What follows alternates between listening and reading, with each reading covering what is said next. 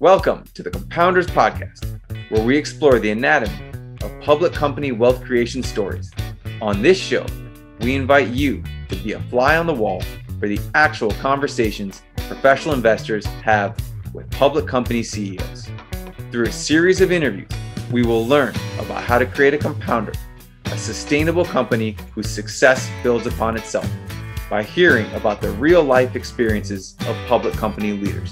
I'm your host, Ben Claremont, a partner and portfolio manager at Cove Street Capital.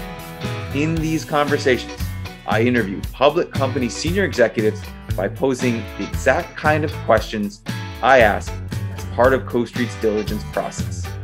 By talking to people who operate within a wide variety of industries, we will dig into the holistic aspects of company building that you are not going to hear anywhere else. Whether you are a professional investor, founder, or someone who is simply interested in business, we think this podcast has something for you. This season of Compounders, The Anatomy of a Multibagger, is sponsored by Tegas. Tegas is an innovative and disruptive company that is changing the way professional investors work. For more information, please visit their site at tegas.co. All opinions expressed by your hosts and the podcast guests are solely their own opinion and do not reflect the opinion of Cove Street Capital or any affiliates. This podcast is for informational purposes only. It is not investment advice and should not be relied upon for any investment decisions. We are not recommending the purchase or sale of any securities. The hosts and guests may be beneficial owners of the securities discussed. You should not assume that the securities discussed are or will be profitable. My guest on the show today is Sean O'Connor, the CEO of StoneX, a $1.2 billion market cap financial services company that generated over $50 billion in revenue in fiscal year 2020. Sean became the CEO of International Assets Holding Company in 2002 and was a key architect of the 2009 transformational merger with FC Stone that serves as the foundation for what StoneX is today. During his tenure, the company has been quite acquisitive and has added several new product lines and geographies. Currently, StoneX is involved in a number of businesses, including risk management and hedging services, commodity trading, equity securities trading, international payments, and foreign exchange services.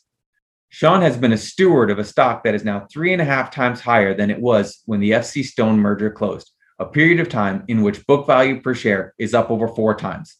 In this wide-ranging discussion, we cover Sean's philosophy on M&A and integrating companies, how StoneX approaches risk management and what the company has learned from prior mistakes, the process of incubating and funding an international payments business, and how financial services companies can distinguish themselves from competitors. For anyone who enjoys conversations about capital allocation and how to build a culture within a company where the people are the main assets, we think this will be an enlightening interview. Before we begin, just a few disclosures to note. First, Cove Street owns StoneX shares, but most importantly, all the music in this podcast was created and composed by Cove Street's founder, Jeff Bronchick. And now, without further ado, here's my conversation with StoneX CEO, Sean O'Connor. So as always, we're going to start this podcast at a pivotal moment in the company's history. So it's the summer of 2009, and not only is the financial world still in a lot of turmoil, but you're also about to merge with FC Stone. From a pure risk management perspective, why in the world was this the right time to take on a transformational merger? Well, yes, it was a crisis moment. It was a crisis in the financial markets. I guess these seem to happen every 10 years from my perspective. I guess we had the dot-com crisis in 2000, 9/11, 2001, then we had 2008, 9, and now we have the pandemic. So feels like every 10 years we hit one of these moments. So the way it worked for us is, we were a small growing company, a startup that had been around for, 5 years or so, gathering a bit of momentum. We became really concerned with the financial markets early on in 2008. We had some committed bank lines that were rolling over, and we weren't sure that the banks would actually roll those lines over. So we got ourselves super liquid. I mean, we still serviced all our clients, and in fact, we had a record year. But we really kind of husbanded our liquidity resources just because we weren't sure about the banks. In the end, the banks did roll over the lines, which meant that we suddenly had, a couple $100 million of committed lines we didn't need. And then we went into the financial crisis, and we had been watching FCStone. We thought it was a very interesting company. It was multiples of our size. And, they ended up with a client loss right around the time of Lehman's, which is somewhat understandable when the markets froze up. And, their market cap just got absolutely destroyed. And we were sort of watching from the sidelines. I mean, even though we did well and had record results, our stock got impacted as well. But we had all this liquidity, and we were looking at this, what we thought was a fantastic franchise that was trading for pennies on the dollar. Admittedly, it had a risk management issue, but a risk management issue probably in the worst financial situation imaginable. And it just seemed something was out of line with all of that. So I remember very clearly in February 2009, this was a company that had, FCStone had IPO'd in 2007, had a market cap of close to $2 billion at one point, had about a $70 million customer loss, and in February 2009 was trading with a market cap of $20 million.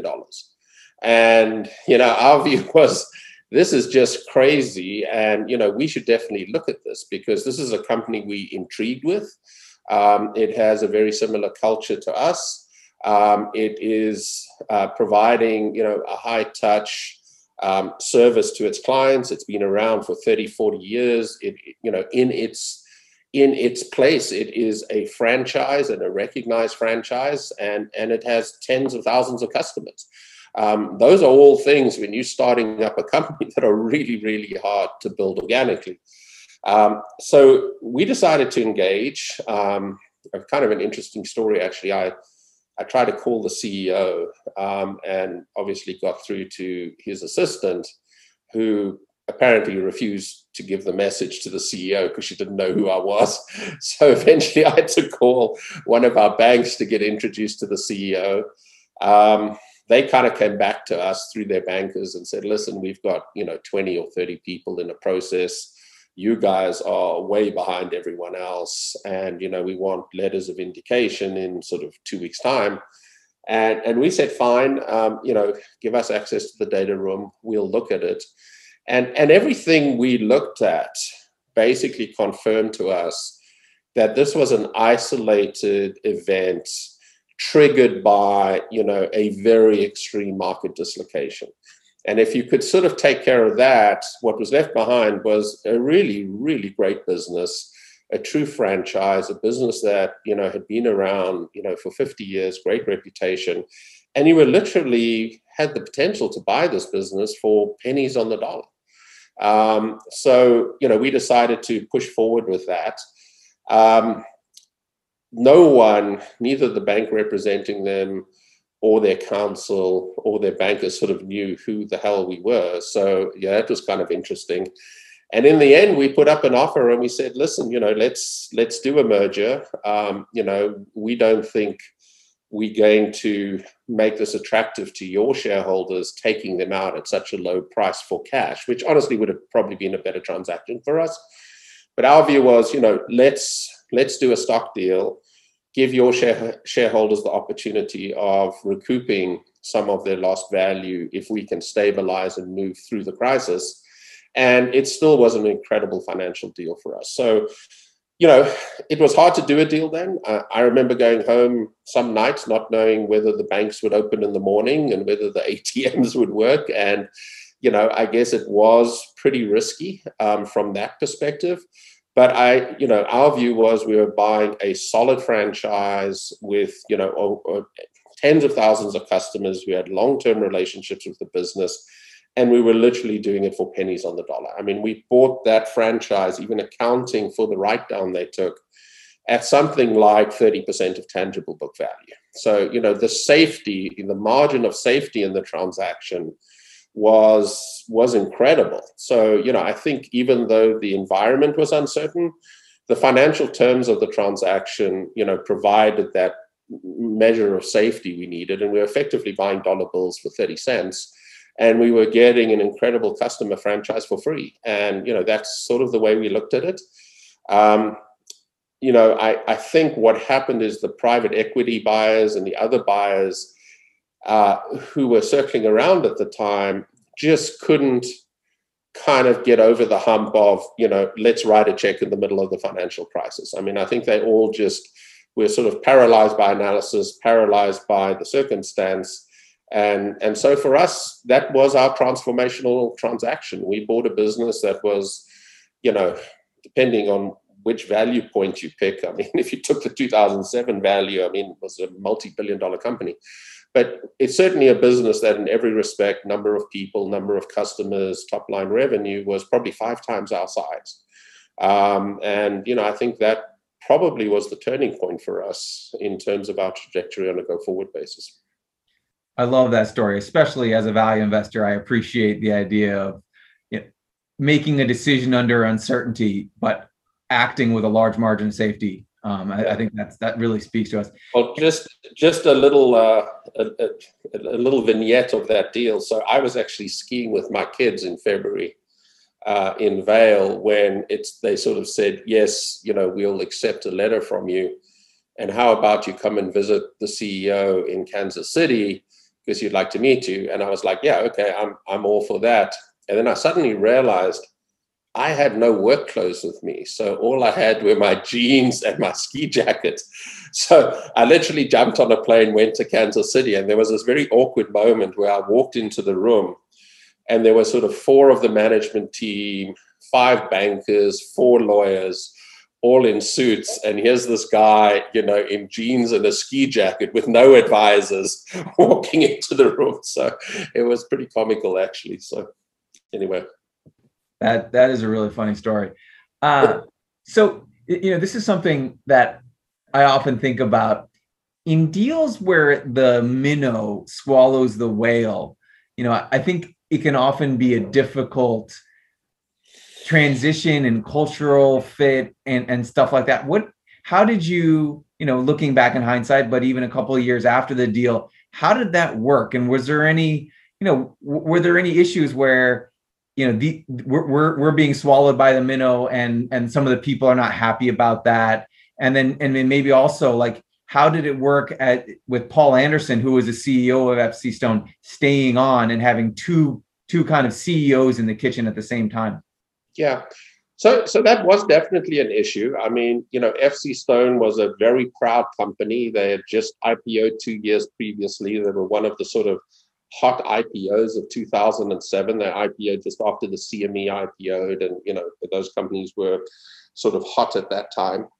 And it was a sort of fall from grace a little bit. And I think people who had worked there had all worked there for a long period of time. They'd all worked for, actually, Paul goes by the name Pete, by the way. But anyway, they'd all worked for Pete Anderson for a long time and liked him. So I think it was a really tough spot for them, but I think they were faced with a situation that even though the company was financially sound and probably could have continued without us investing in them, there was a crisis of confidence, all because this happened inside the financial crisis. Had this not happened inside the financial crisis, I think it would have been a different scenario. And they really needed a kind of a white knight in a way. They needed someone to change the page and sort of give confidence to the clients mainly, right? Not the market so much, but the clients, that the company was viable and that their people could stay and continue to transact with the business. So even though people were a little bit, I guess, concerned and frustrated with what had happened, I think there was a realization that even though in some senses you could say we took advantage of the situation, I think we provided them with kind of a lifeline to keep the business going, right? And so I think there was definitely a huge amount of appreciation for that, because they were at the point where if customers started leaving them, they would have had sort of a run on the bank situation, and that would have ended very badly. So I think that was the situation we found ourselves in. But we were 150 people and they were 600 people. Their business was so much bigger. And our view was we took a very slow approach in terms of, reforming the company. And there were a lot of things that we wanted to do different, needed to be done differently. And obviously you're also in a rapidly changing regulatory environment. So, there's a lot of change we had to impose on the business and to a certain extent on the culture of the business.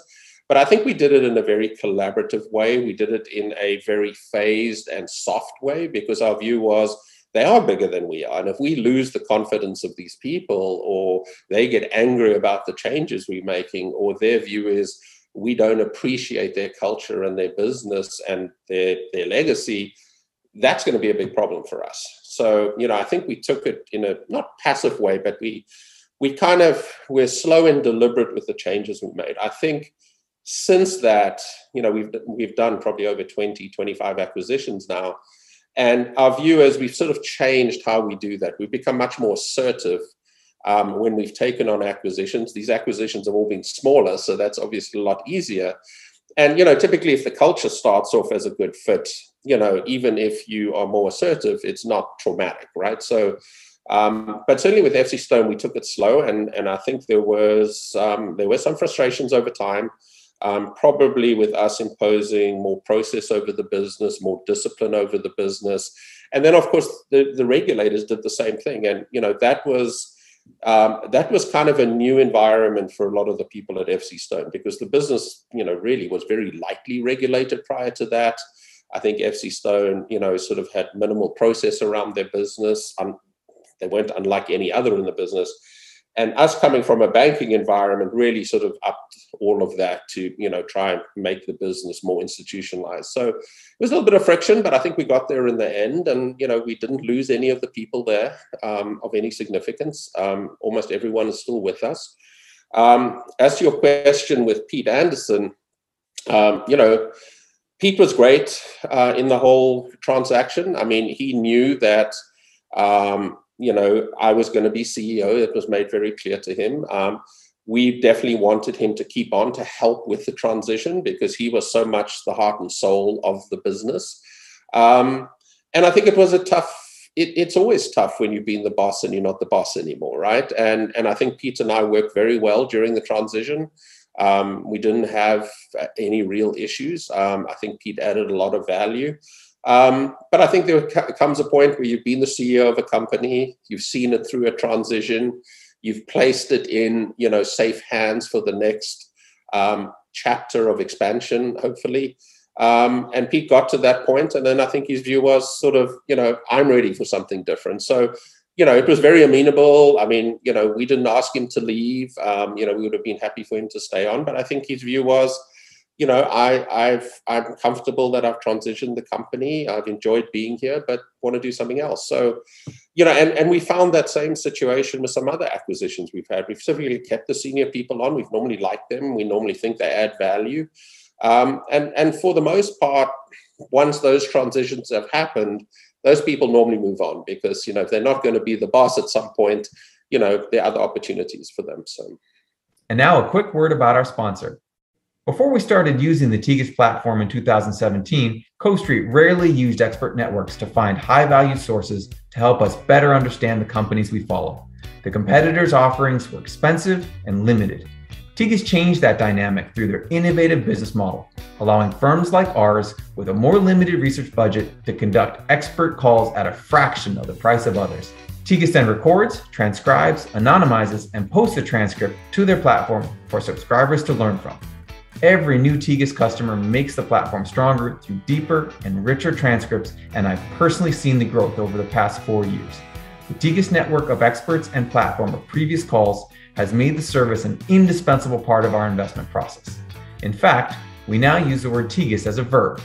If you haven't tried Tegas before, I highly recommend going to tegas.co for a free trial and to start Tegasing your research. One thing that you said that really perked my interest was your change in strategy as opposed to an acquisition. So obviously, FC Stone was a big transaction, and smaller ones are different. But I'd love to know, in terms of integration and centralization versus leaving the businesses alone. I'd love for you to dive a little deeper into how that's changed. I think we've always adopted the same fundamental philosophy. And I think if you look in our annual report, I think it's written there somewhere. And this really started when we were a startup. I mean, 2003, we were a startup with 5 people. It started in a bar in New York City and decided to build a financial business. And one of the reasons I think we were able to scale over time from sort of 5 people to over 3,000 people now is because I think we got the model more or less right. And the model really was, in the financial services, there are a lot of incredibly smart people, typically dominated by sort of alpha characters. They all are entrepreneurial in some way. They want to make money. They view themselves that way. And, what we provide is a great platform for those people to come and build their business with us as partners, right? I mean, that's sort of how we think about things. Our job is to control, the infrastructure, the risk, and allocate resources. So typically what we do is make sure that, every business head knows the sandpit in which he's playing. He knows exactly where the borders are, how many resources are dedicated to him, what the strategy is, what the risk tolerance is, what he has to do if he wants to change any of that. And that is controlled very centrally, right? But the day-to-day decisions on how am I going to go execute my business are really up to our business heads. And we give them a fair amount of latitude to do that. We obviously want to make sure that the culture is correct and the strategy is correct, but we're not calling the plays, right? We're setting the field, we're putting the referees on the field, and these guys are the quarterbacks. And, they play the game, and as long as they follow the rules and we calling, whether the ball's in or out of bounds, I mean, they can continue to build their business. And I think that model's worked really, really well for us because people get frustrated at bigger organizations when they feel like they don't have the ability to grow their business.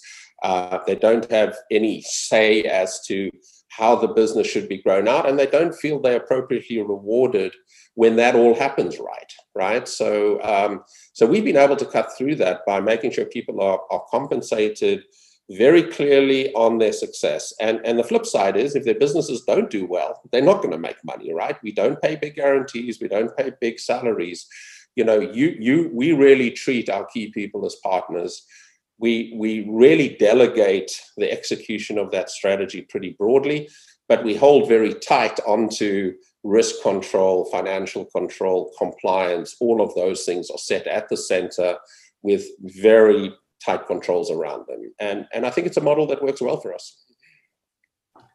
That's a good segue to my next question. So this company is involved in a number of different markets, currencies and equities, physical commodities, derivatives, and kind of like how you were highlighting with FC Stone, there's a graveyard full of companies that were active in these businesses and were materially impacted by a customer loss or a bad trade or a so-called rogue trader.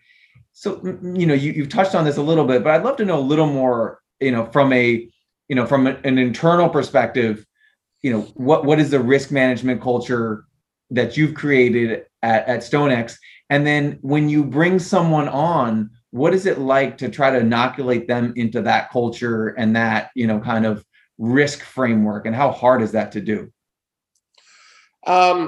That's a great question. And I think it goes to sort of the core of our DNA, really, because we are in the risk business. I mean, we help people manage their risk. We provide access to the financial markets for our clients. But at the end of the day, we assume risk. And, we've got to make sure we manage that risk effectively. So to answer the question in parts, I guess, a lot of people say to us, well, you do all of these things, right? You do FX, you do equities. But at some basic level, those products are all very similar. Someone executes a trade. We've got to make sure the trade settles. We've got to make sure we've got sufficient collateral and that, if the value of the market moves, that the customer has the ability to pay that collateral to us. I mean, so, yes, we got lots of products, but, people think about, well, is FX different to equities, different to futures? The reality is we probably trade 1 million products, right? We've got 1 million SKUs in our store, if you want to think it that way. But the process is pretty similar across the board, right, in terms of how we approach it. So I don't really sort of buy that, oh, you're in FX and you're in equities, so that makes your business more complicated. I don't think it does really, because I think the back-end processes are all pretty uniform, okay? So in terms of risk, it starts with the culture at the front end of the business, i.e. the revenue producers, the relationship people. And the starting off point for us is, you know, we are here to facilitate customer trades. We're not a proprietary trading firm. We don't take risks because we want to predict which way the market goes, and we think we're smart at doing that. We are there purely to facilitate what our customers want to do for us. And we want to get paid by our customers through taking a commission or capturing a bid offer spread by taking that position and trading it out into the market as quickly as we can. And we want to do that consistently, and we want to do it over time. And if we do that well, we'll create a long-term annuity stream from each one of those customers. And I think you've got to bring in people who believe that, because what we don't want are people who, you know, are trying to rip clients off or try and make egregious markups. And that happens in our industry, right? And we have been very aggressive in making sure that we do not do that. We want to treat our clients fairly. We want our clients to have long-term relationships with us. And our job is to, you know, take a small fee out of our clients effectively for providing that service. So that's where it starts. And, you know, our client relationship people need to understand their clients. They need to understand why their clients are doing that business. It's an obvious part of know your customer. And they need to help make sure that the clients know what risks they're taking, because ultimately if the clients are taking too much risk, that feeds into our risk indirectly, but we don't want the clients to take risks they're not aware of. So you've got to start off by protecting your client. Ultimately, if you protect your client, you protect the firm, right? So that's kind of how we think about the front office. And, you know, our front office people, if a client loses money, it goes against their P&L. So they are totally aligned with us in reducing any client charge-offs. Then we go into sort of, I guess, the second and third tier defenses, really making sure that we have people at the center. This is part of the control structure, where we carefully analyze every customer and their ability to take on risk and their ability to make margin calls and settle trades. And if we don't feel comfortable with that client, we're not going to take them on. And for every single client, we will set an aggregate limit of the amount of transactions a client can have on with us at any point in time. And again, this should be protecting the client as much as it's protecting us, right? So if we get that balance right, we should all be on the same page. And interestingly, you know, we've often had clients come back to us and say, this is crazy. Why are you putting a limit on me? And the limit you've put on me is, you know, I want to trade much more than that. I'm a speculator. I'm a trading firm. I want to take more risk. And we often sit down with our risk people, with our clients, and go through with them the scenarios and say, well, hang on, if you really look at these scenarios, are you sure you want to take this risk? I mean, we're telling you not to take it, but you can go do it with someone else potentially. But do you really want to do that? And oftentimes, once we go through that process, people say, actually, you're right. You know, I hadn't really thought about how exponential this risk could get. And yeah, you know, you guys have actually helped me out in sort of limiting my appetite in a way and putting some discipline around my business. So we go through that very formal process. We set limits. We set limits on our trading desks as to how much risk we can take and how quickly we lay the trades off to the market, because we don't want to end up just being the other side. We set limits on how much risk each of our clients can take based on their ability to pay margin in an extreme situation.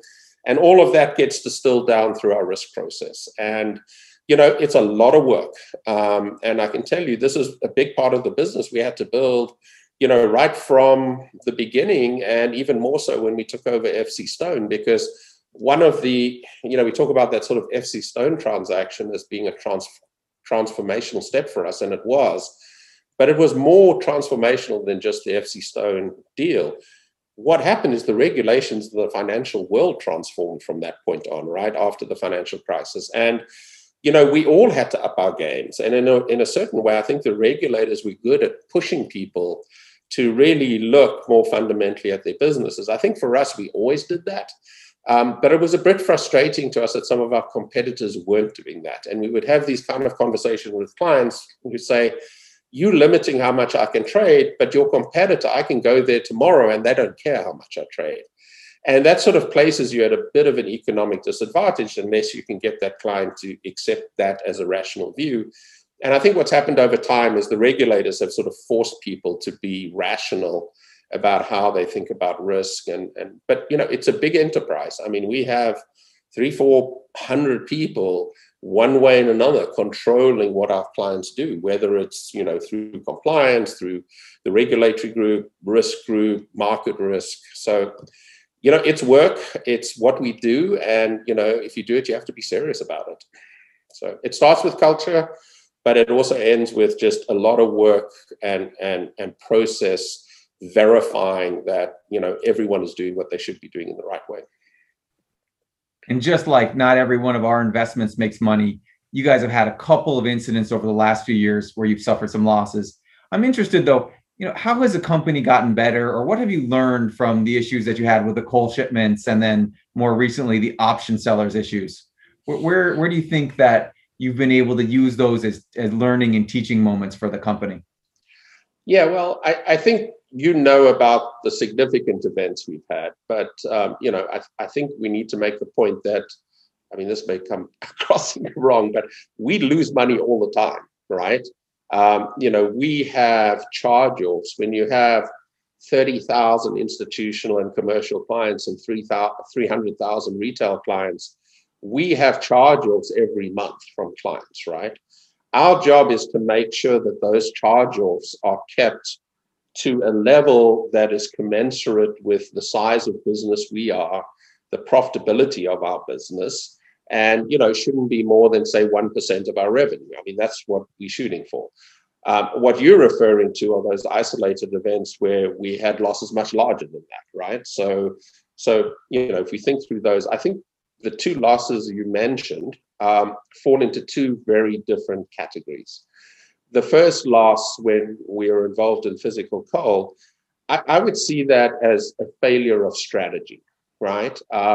We decided, and over the last 20 years, we've expanded, organically and by acquisition into lots of different product verticals.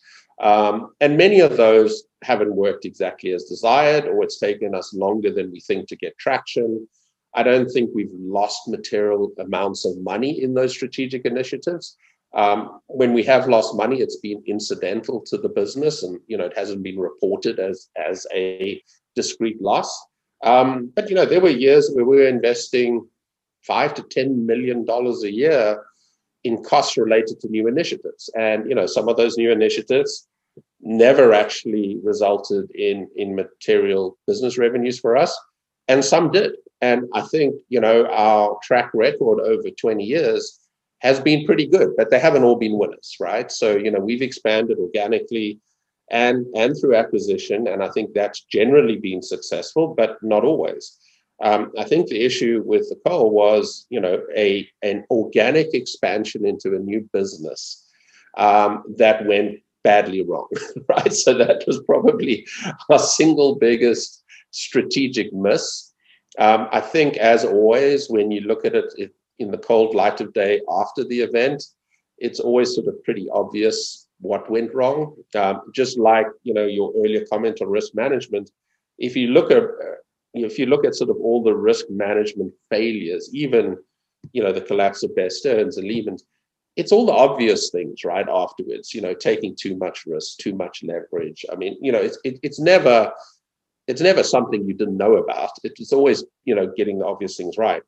And in the case of coal, I think we just got over our skis a bit. We got involved in a business we really didn't have much institutional knowledge about. We didn't have much knowledge at senior executive level.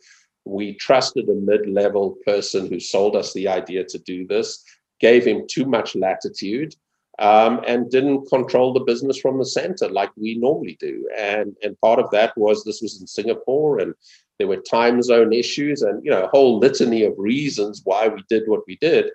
And in retrospect, we should have stood firm on that. We should have used the formula that works very well for us, which is tight control of risk at the center, delegate, the front end strategy to the business person. But also make sure we have some institutional knowledge about what we're getting into, and we didn't. So I would put that in the category of, a sort of strategic misstep, and probably not our only one, but certainly our largest one over time. The option sellers business, interestingly, is we have raised the issue. We have yet to see how it plays out. We haven't taken any reserves in option sellers yet because that's still going through a legal situation. We feel very strongly that entire situation was sort of a business as usual type event. That all of those clients went through our risk process as designed, that in every instance we took rational decisions around those clients, and those clients evidenced their ability to take risk and their net worth, and that was, eminently supportable. And that, according to market norms, people should pay their debits, right, if they take risk and don't perform. And these are all wealthy individuals that attested to us that they were wealthy. So have we learned something? Obviously, you always learn something from that. But I don't put that situation, I don't in any way think there was a failure in terms of how we looked at that business. It happened to be a large position that was replicated through 300 individual accounts, but I think there was rational risk-taking and controls around that entire process in that business. And, obviously that's a matter that is now being litigated, but I don't see that as, a failure in any way. It was an unfortunate event, a market black swan that happened that, had a pretty large impact. So we'll see. So moving on from risk management and risk mitigation to something a little more positive and kind of company building. So you guys have a great international payments business that's been a nice contributor, and I believe you incubated internally. Can you talk about what you saw in that market that justified allocating internal resources to growing that business, and why is that business so interesting? Well, I think that business is probably an interesting case study for what's happened with our company overall and how the company has changed over the last 15, 20 years. So using payments as an example for that, when we started as a startup, our view was really to, provide a service facilitating client transactions in the financial markets, but really focusing on the niche markets, defined as outlier markets that the big players aren't interested in, or smaller transactions that just don't get the attention from the big guys. So sort of odd lot trading and things like that, right? So, we didn't have a lot of capital. We had no name recognition. So our strategy was, let's go earn our stripes by servicing customers very, very well on the things that don't get looked after, that doesn't get well looked after by the larger players. Okay. So when we started thinking about foreign exchange, we immediately came to the view that if you were trading in the non-G20 countries, people weren't that interested really. So if you called up JP Morgan and said, I want to exchange $500,000 into Kenyan shilling, I mean, they'd probably hang up the phone on you, right? Because it's just sort of not interested. They want to trade $1 billion in dollar yen or something, right? So that seemed to be kind of a good starting point. And then we sort of went and said, well, who are the clients that have issues exchanging currency in these markets? And it was really NGOs and charities, because they tend to put a lot of money into places like Zimbabwe and, Asia and whatever. So we started calling on these folks really on their treasury. saying, can we help you? We will give you a lot of attention and service. And we know that market is very opaque and very inefficient. And we think we can do better for you than whoever you're using right now. And that's how the business started. And then eventually we came to the conclusion that people were viewing us as a payments company because we were actually facilitating all their payments. And it was a very hard transition. So just to give you some sense of how that happened, we would go speak to an NGO and would say, we want to help you. And they would look at us like we were crazy people, right? They were like, well, you're not a bank. I use one of the big banks, Bank of America, whoever it is. And, they handle all my wire transfers. And then we'd say, okay, so where are you sending money? And they'd say, okay, I'm sending $500,000 to Kenya. And we'd say, okay, we'll do this for this amount of money for you. This is how many Kenyan shilling we'll put into your account tomorrow if you trade with us. And we would just wait. And then 3 days later, the phone would go and the guy would be screaming because his $500,000 trade cost him $50,000 because he got $50,000 less Kenyan shilling than we offered him. And that was sort of the genesis of that business. We went into the local markets. We basically shopped around for efficient exchange rates, and we ended up compressing the transaction costs of pushing money cross-border into accounts. And people started viewing us as sort of a payments channel. And in effect, that example, say with Bank of America, the problem wasn't Bank of America making the money. It was the local bank in Kenya that was kind of taking the spread. So the next step for us was to go to Bank of America and say, hey, do you know that the way you are helping your clients with payments, that NGO you're servicing, do you know your client is being ripped off by $50,000? And then they would say, hang on, that's unacceptable. And by the way, if that ever got out, that would be pretty bad for our franchise. So can you help us? So then we started working with the banks, and that whole business has grown from, we are probably the dominant player with NGOs. And now, I think 14 of the top 15 banks in the world use us for payments. So I think that has started. So, if you sort of go back to the beginning, a very niche approach, and we've now become sort of a mainstream player in payments in 175 countries. That's not necessarily what we intended to do when we started, but it's how the business evolved. And on top of that, it started off as a very analog business. It was pieces of paper and getting on the phone and sending faxes. We joined Swift. We built a technology stack on Swift, and that became a technology offering. So, in some ways, I do think it's a good example for the whole of what we're doing at StoneX, in that we've moved from sort of niche markets to mainstream markets, and we've moved from old school analog into more of a digital sort of offering. And I think payments is an excellent example of that. As to sort of the moat around the business, and, there's almost no one on the planet that can efficiently execute cross-border payments in 175 countries. Not one of the large banks can do that. They come to us to fill in the gaps where they can't make the payments. We do it through APIs. It's super, technology oriented, very easy for anyone to plug in. And demonstrably, they're getting a better rate when they do it with us. And, what's frustrating with us a little bit is, if you look at some of these new payment companies that have sort of SPAC'd or IPO'd, you've got Wise and Flywire and a whole bunch of them. Almost all of those payment companies have less top-line revenue than we have. They all make massive losses, and we are very profitable. And they all have very bad unit economics. And a lot of them use us because despite what they say, they don't have the in-country networks that we have. And yes, they all trade at a $6 to $12 billion valuation. So, it's sort of very strange.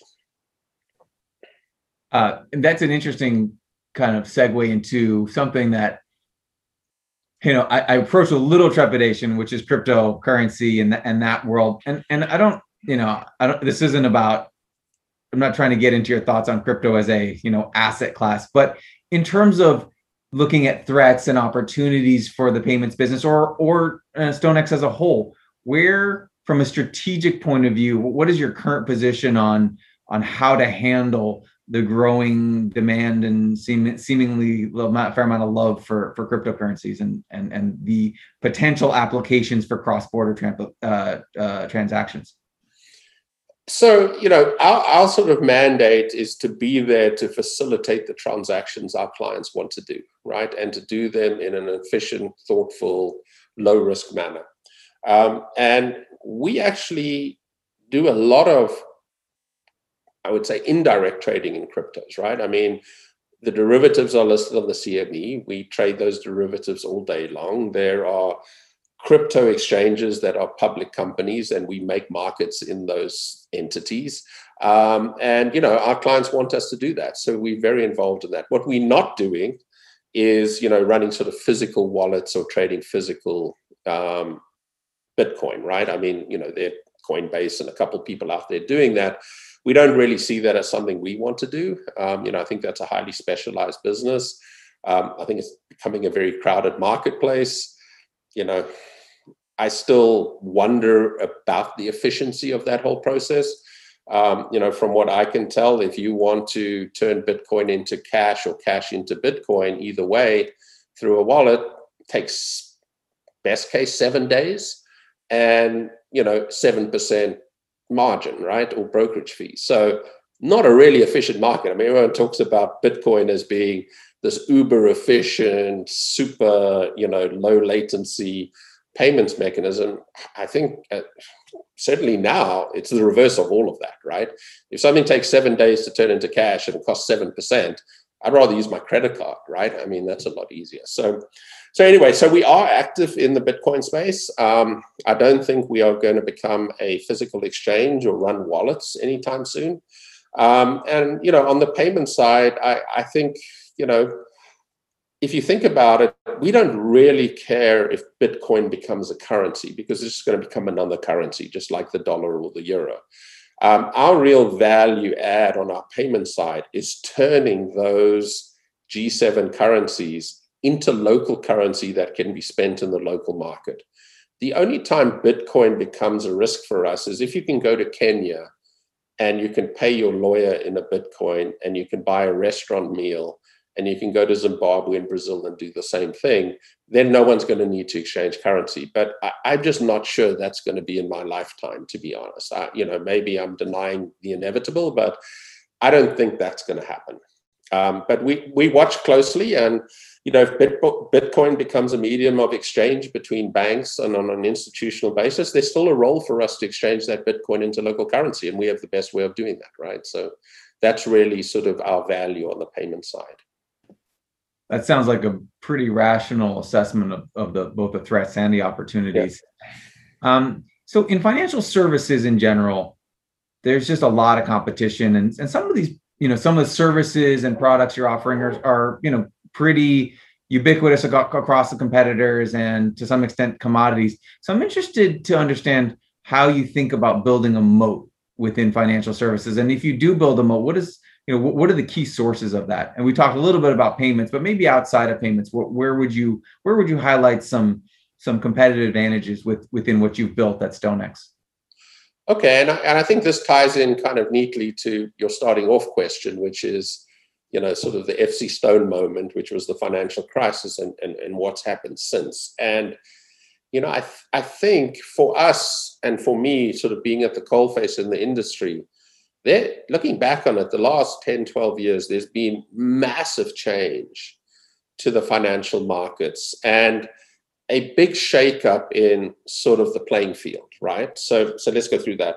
So I think what we saw, obviously, is sort of Dodd-Frank got introduced, and there was a much more rigid, regulatory approach around capital and having sufficient capital to support your business. And everyone had to start thinking a bit differently about that because, to prevent, a repeat of Lehman's and Bear Stearns, people were looking at leverage and was there enough capital to support the business? And that impacted us, right? We had to put more capital than we ever had to before. Now, we always ran our businesses sort of commercially, and we always took the view that commercially we needed capital to run our businesses. So it didn't really change that much for us. But I think for a lot of people, it meant more capital was needed, right? In addition, more cost was needed and more infrastructure was needed because you had all the regulations that imposed a lot of process over your business. Again, I think a good thing, but an expensive thing. So what happened as a result of those two things was it became a lot more, you needed a lot more scale to be in business. And if I look back at the sort of industry and how it's developed and how it's impacted us, what we've seen is massive consolidation of entities that are smaller than us. And again, I think the reason why the FC Stone transaction was so transformational, we maybe didn't even see it at the time, is it gave us enough scale to put us just slightly above that line, right? Where we could invest, we could bring on all the compliance requirements of the process, we had the capital, and we could survive. But a lot of players below us didn't. And there's been massive consolidation. Now, we've been a consolidator of those smaller companies. We've bought 25 of them. A lot of them, we've just acquired their clients or their businesses. And just to give you some metric on that, if you just look at clearing FCMs in the US, the people who clear derivative markets in the US, prior to the financial crisis, there were about 250 round numbers, and now there's 60.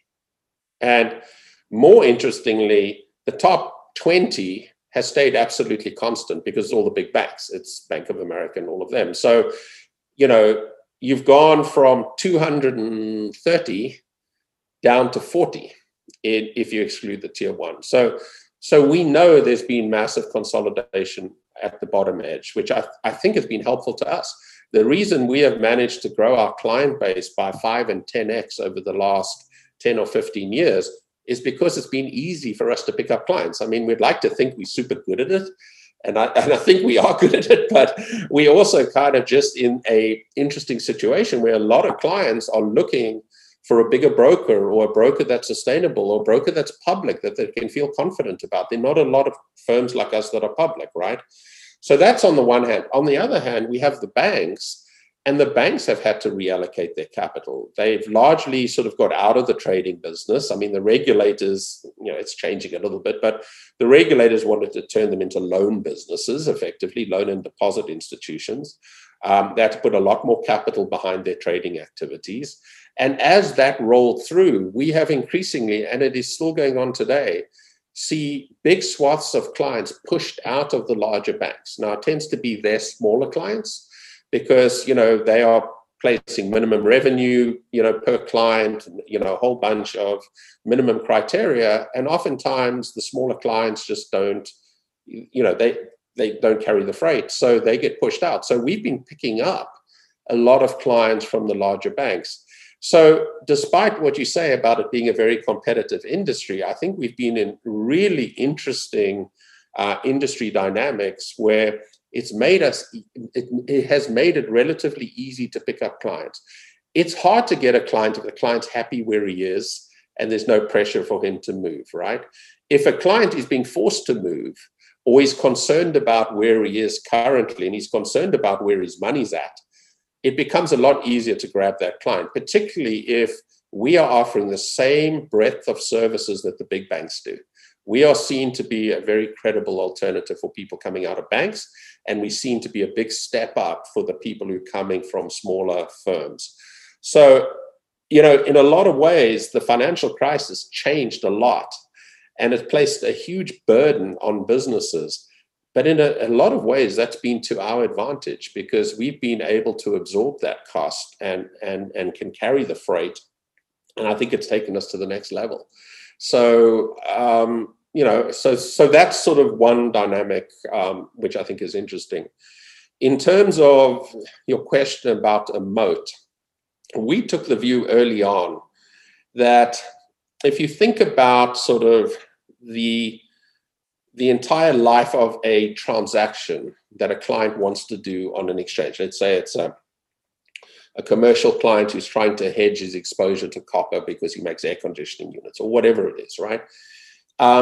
There are a bunch of different elements of that trade. The first is just getting an execution. Now, you can just be a broker and you can just hunt around for the best price for your client and you can charge them a commission to do that. That's one offering. If that's all you're doing, you're then going to have to give that transaction up to a clearing firm who will clear that transaction for the client. And the reason why clearing firms exist, and if you think about it, it's a little bit like an ecosystem. The exchanges sit at the middle, right? And they run the central order book and everything flows through the clearinghouse. But the exchange doesn't want to deal with individuals. They want to deal with regulated entities that have a lot of capital that are effectively guaranteeing their customers' performance to the exchange. So the exchange doesn't have to worry about risk. They delegate that to firms like ours. If you're one of those firms, you are a core part of the market structure and you are occupying valuable real estate that is very hard to get into. And if you can execute and clear, you are in a much better position than just an executing firm. Because an executing firm is a middleman. That's all he is, and he is not providing a valued service to the clients, because the valuable part of that trade is who's going to clear my trade, where am I leaving my collateral, and am I happy with the standing of that firm, and is the exchange has to be happy with us as well to make that that all work right. So we have elected to become a part of the market structure. So we not only trade and execute, but we clear all transactions in every asset class. There's almost no firm of our size who can execute and clear every type of transaction in every market, in every jurisdiction.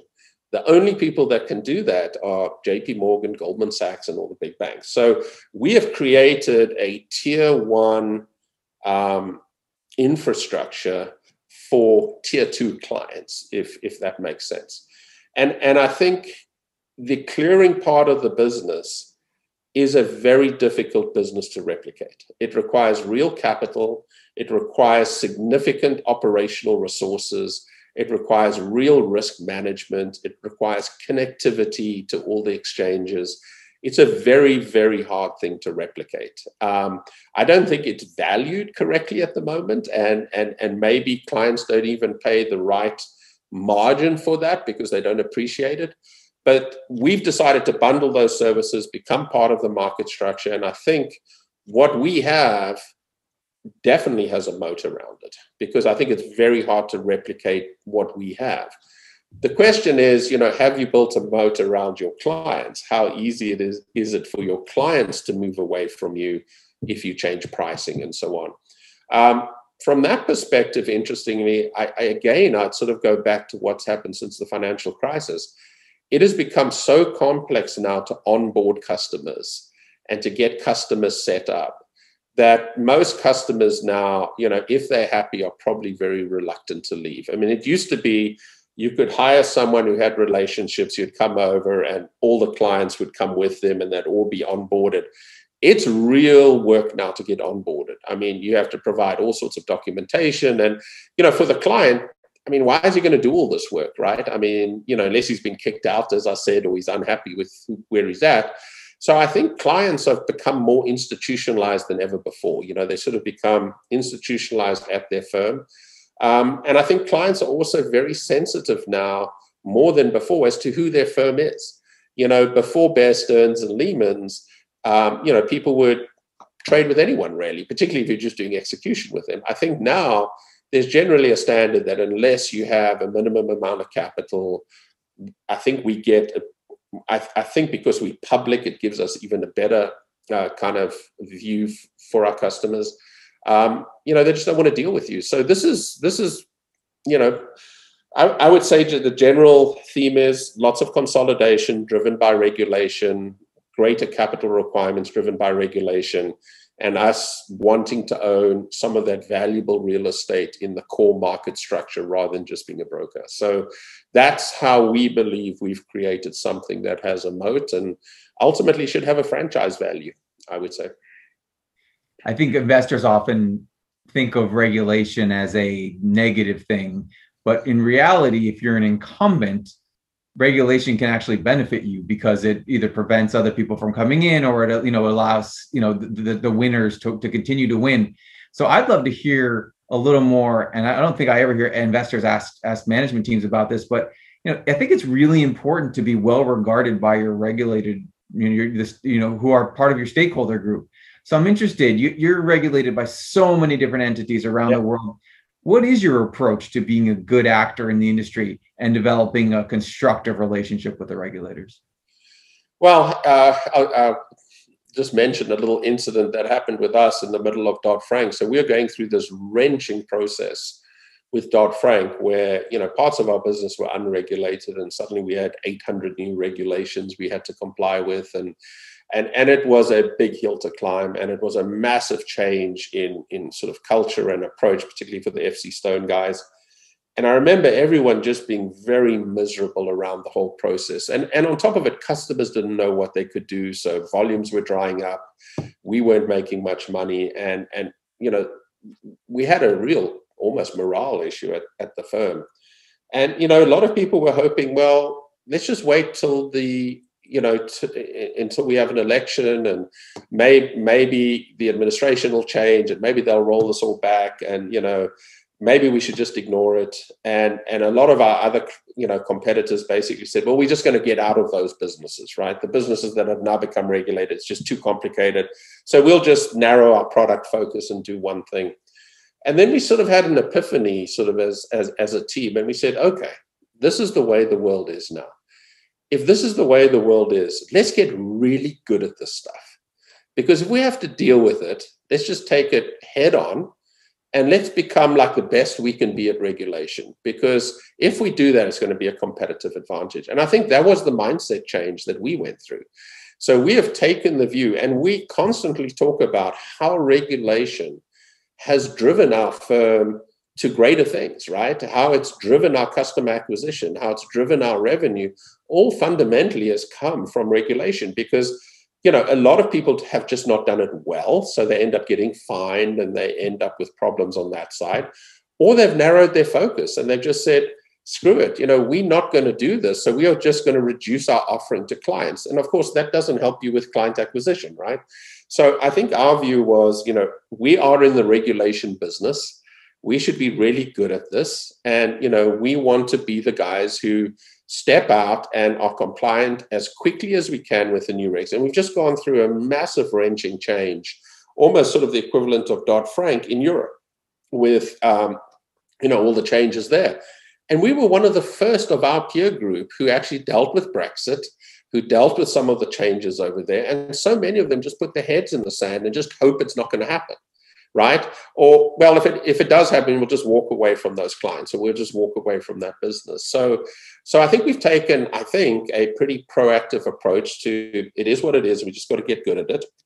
And, we want to run a good business, and we want to make sure we're always doing the right thing. And, it starts with sort of tone at the top.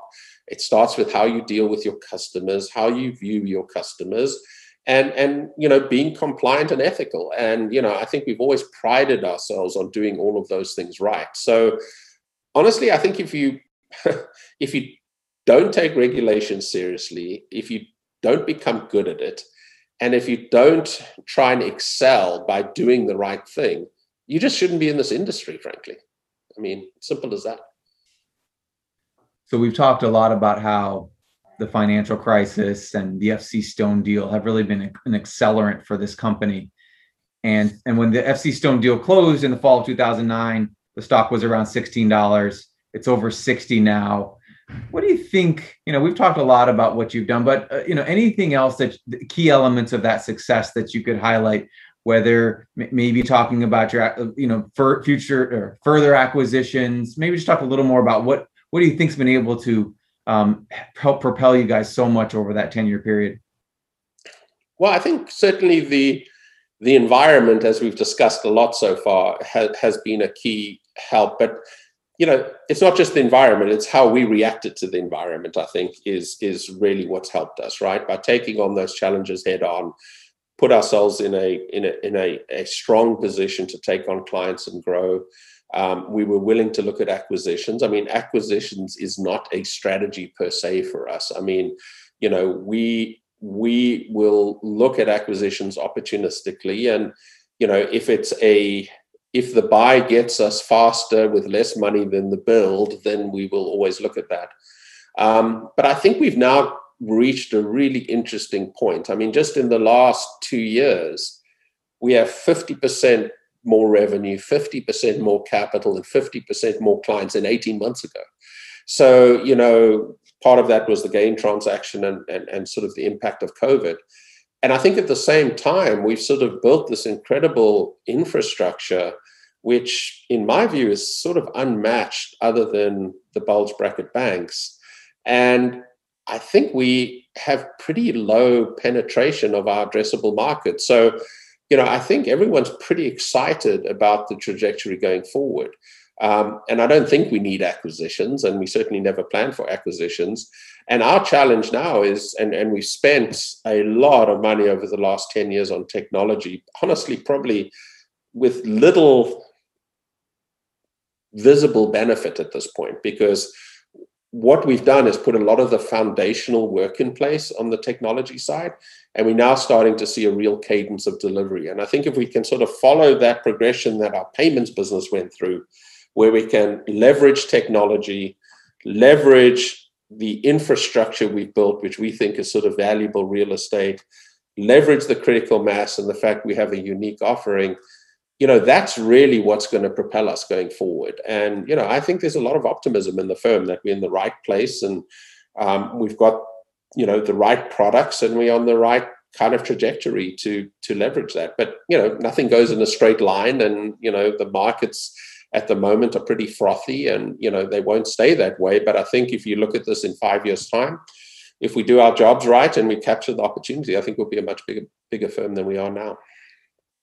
And given that, my guess is you feel to some degree that there are some aspects of your business that are not quite appreciated the way you think they should be.